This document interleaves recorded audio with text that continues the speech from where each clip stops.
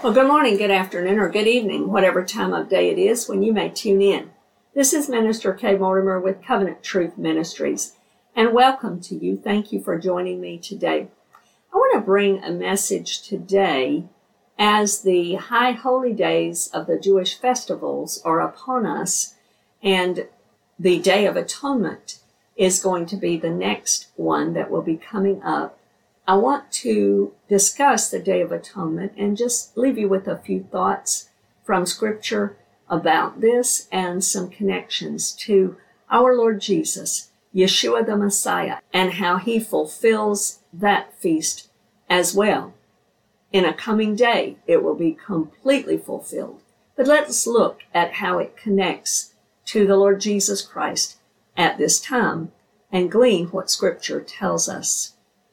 First of all, the details about the Day of Atonement, or Yom Kippur, are found for us in Leviticus chapter 16, where God gives the original prescribed instructions.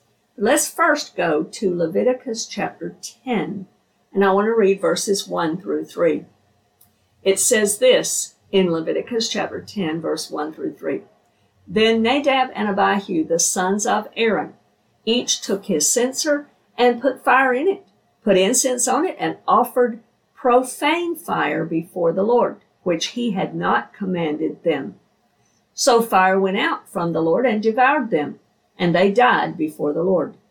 And Moses said to Aaron, This is what the Lord spoke, saying, By those who come near me, I must be regarded as holy, and before all the people I must be glorified. So Aaron held his peace. Now, when we go to Leviticus chapter 16, let's understand why we read that to begin with.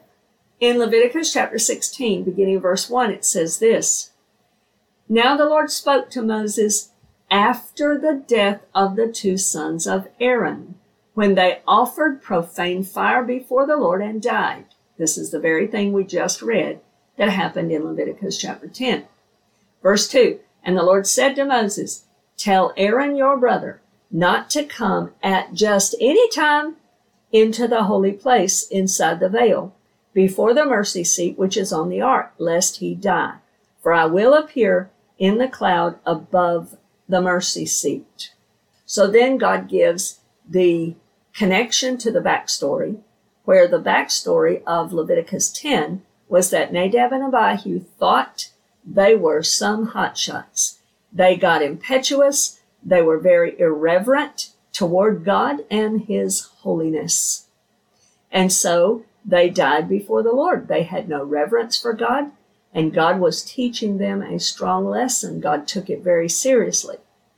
The instructions then that God gives them is, first of all, you don't just come at any old time when you think you want to. I must be regarded as holy. I must be glorified. I must be honored and revered in your midst. Then if we continued reading in Leviticus chapter 10, it would go into the conduct and the lifestyle that God expected from his priests, the sons of Aaron, so that they would represent him correctly and reverence him as the holy God. So now God is dealing with this Day of Atonement, one of the festivals that Leviticus chapter 23 tells us about. That's one of the feasts of the Lord. And God gives specific details here in Leviticus chapter 16. It was to be once a year. It was to be performed by the high priest that year. Aaron was the beginning high priest, and his sons would pick it up later throughout until we come to the high priest, Jesus, who is high priest forever after the order of Melchizedek. But in the Old Testament, the instructions were given to Aaron concerning this. It was a high holy day, a very somber day, a very holy day. Aaron was to enter into God's presence behind the veil, into the most holy place. It was the only day of the year when Aaron was allowed to do that. And no other person was allowed to be inside the tabernacle proper with him at any time. He had to be alone. Now, in the instructions, there were specific clothes that Aaron had to wear. And many have misunderstood this. So I want to clear this up right now. In verse 4 of Leviticus chapter 16, it tells us exactly what Aaron was allowed to wear. Verse 4, he shall put the holy linen tunic and the linen trousers on his body. He shall be girded with a linen sash, and with the linen turban he shall be attired. These are holy garments. Therefore he shall wash his body in water and put them on. Now, you may have heard the story, the legend, whatever you want to call it, about Aaron would be clothed in the high priestly garments, the blue robe, and the one that had the bells and the pomegranates on the bottom, had the breastplate of judgment on it, and then he would have the high priest's turban on his head. That is not true. The Bible specifically tells us here in Leviticus 16, verse 4, that it was not those garments. Those are called the golden garments. It was not those. It was not the bells and pomegranates, and he wouldn't be pulled out if he were to die before the Lord. That is not true. That's against what the word says right here. There were other times in the service of the tabernacle and in the temple that the high priest would wear the golden garments that were only for the high priest to wear.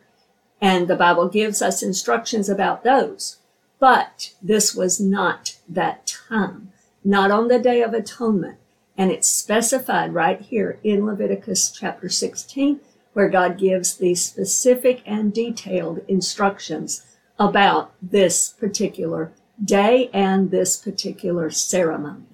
The scripture here tells us he was to wear the plain white linen garments that all the priests would wear. Now, I believe the reason for that is because when he was allowed to come into the holy presence of the holy God, he had to come in humility.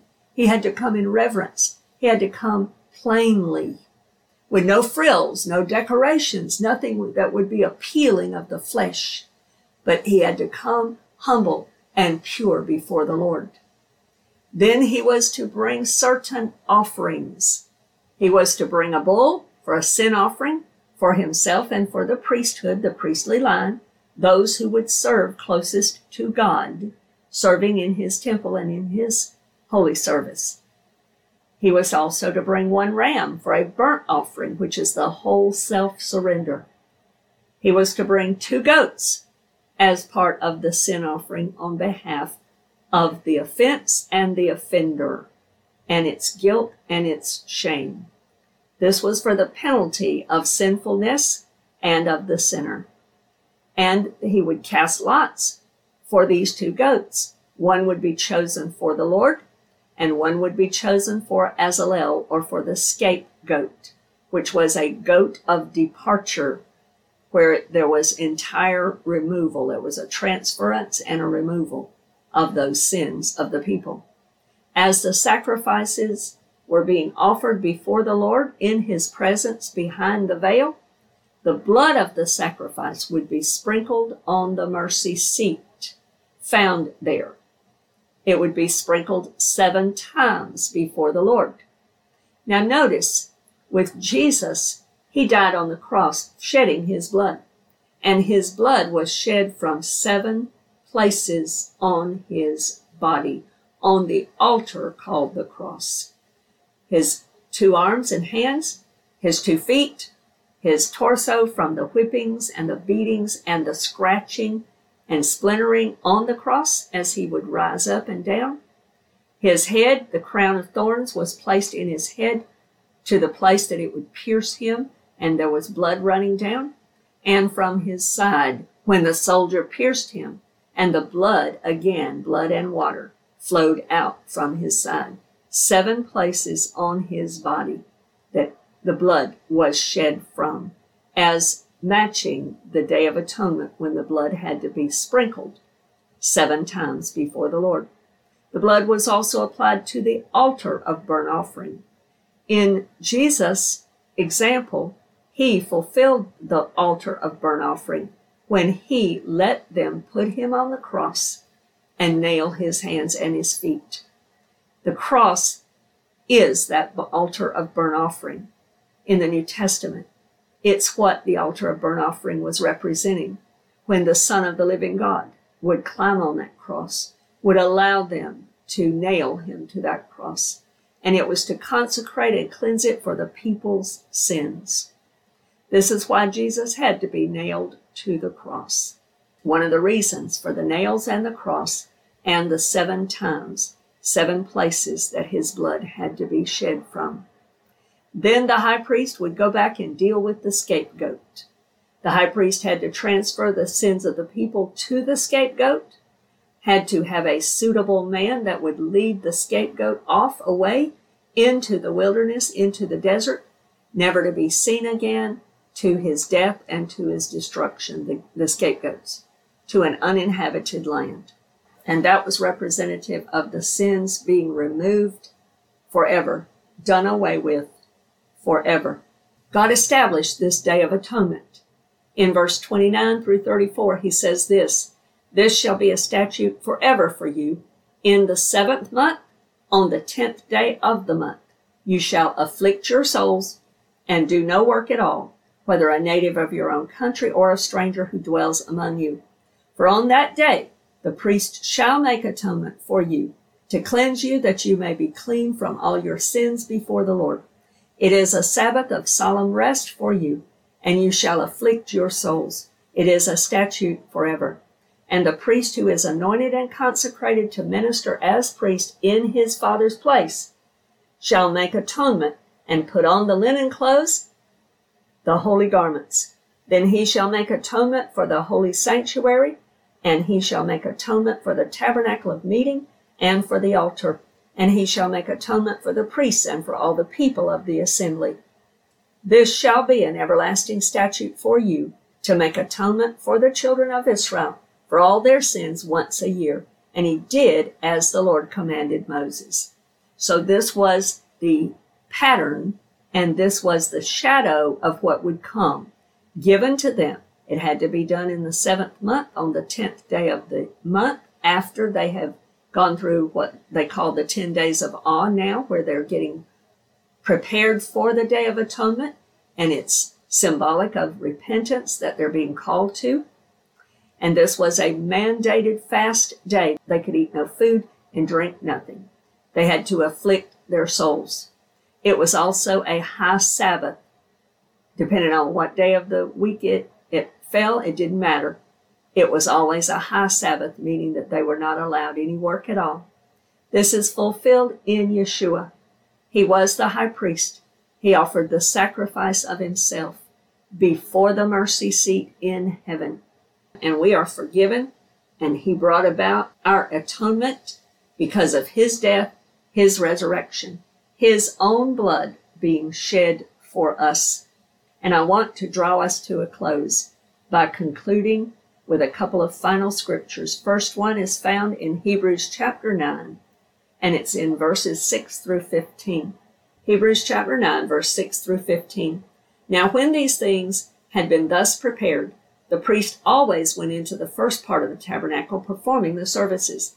But into the second part, the high priest went alone, once a year, not without blood, which he offered for himself and for the people's sins committed in ignorance. The Holy Spirit indicating this, that the way into the holiest of all was not yet made manifest while the first tabernacle was still standing. It was symbolic for the present time, in which both gifts and sacrifices are offered, which cannot make him who performed the service perfect in regard to the conscience, concerned only with foods and drinks, various washings and fleshly ordinances imposed until the time of Reformation. But Christ came as high priest of the good things to come, with the greater and more perfect tabernacle, not made with hands, that is, not of this creation, not with the blood of goats and calves, but with his own blood he entered the most holy place once for all, having obtained eternal redemption. For if the blood of bulls and goats and the ashes of a heifer, sprinkling the unclean, sanctifies for the purifying of the flesh, how much more shall the blood of Christ, who through the eternal Spirit offered himself without spot to God, cleanse your conscience from dead works to serve the living God. And for this reason, he is the mediator of the new covenant by means of death for the redemption of the transgressions under the first covenant, that those who are called may receive the promise of the eternal inheritance. All of this, the author of Hebrews is telling us, fulfills the Day of Atonement.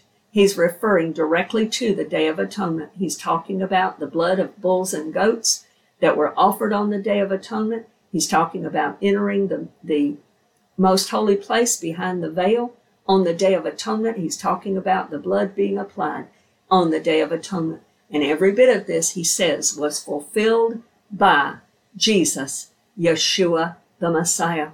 Jesus provided the once-for-all sacrifice that we understand in the book of Hebrews for all the sin of all the world.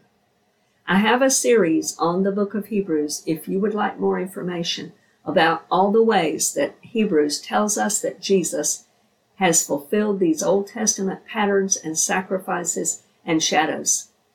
His blood is enough, and we find that especially evident through the book of Hebrews. The study is called Bridge to Excellence, a study of the book of Hebrews. If you're interested, you can look it up in the archives. Jesus' blood was enough. He cleanses from sin, atones us, brings us that cleansing and into a right relationship with God, and he has obtained for us eternal redemption. He is the one, according to John chapter 1, verse 29, that takes away our sins forever. He removes them and takes away the sin of all the world for all who will believe in him. As the Day of Atonement begins, let us realize the sacrifice and its effectiveness that was made for us by Yeshua, the Messiah, the Lord Jesus Christ. And let us believe, if you don't know him yet, and you've not yet experienced what he did for you on the Day of Atonement, to remove all of your sins, to cleanse you from your sins, and to cleanse your very conscience, removing your guilt and your shame, I encourage you to come to Jesus today.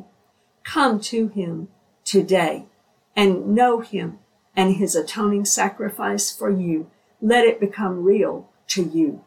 He did fulfill that for you. And I invite you to call upon his name. Ask him to forgive you of your sins, and he will.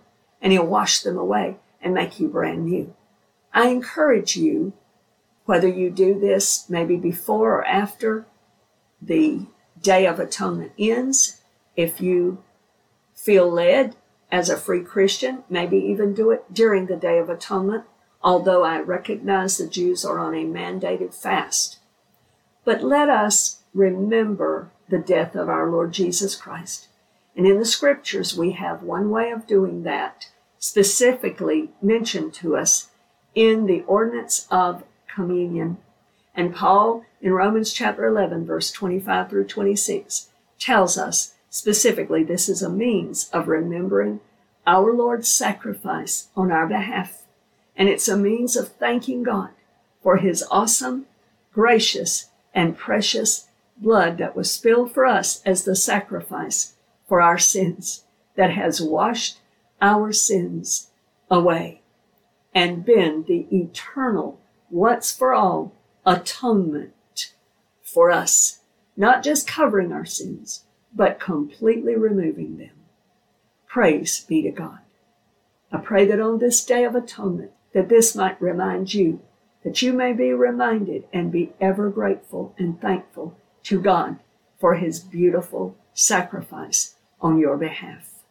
Thank you for joining me. I pray this has been a blessing to you, and that you can join us again for more messages and studies brought to you through Covenant Truth Ministries. God bless you today in Jesus' name.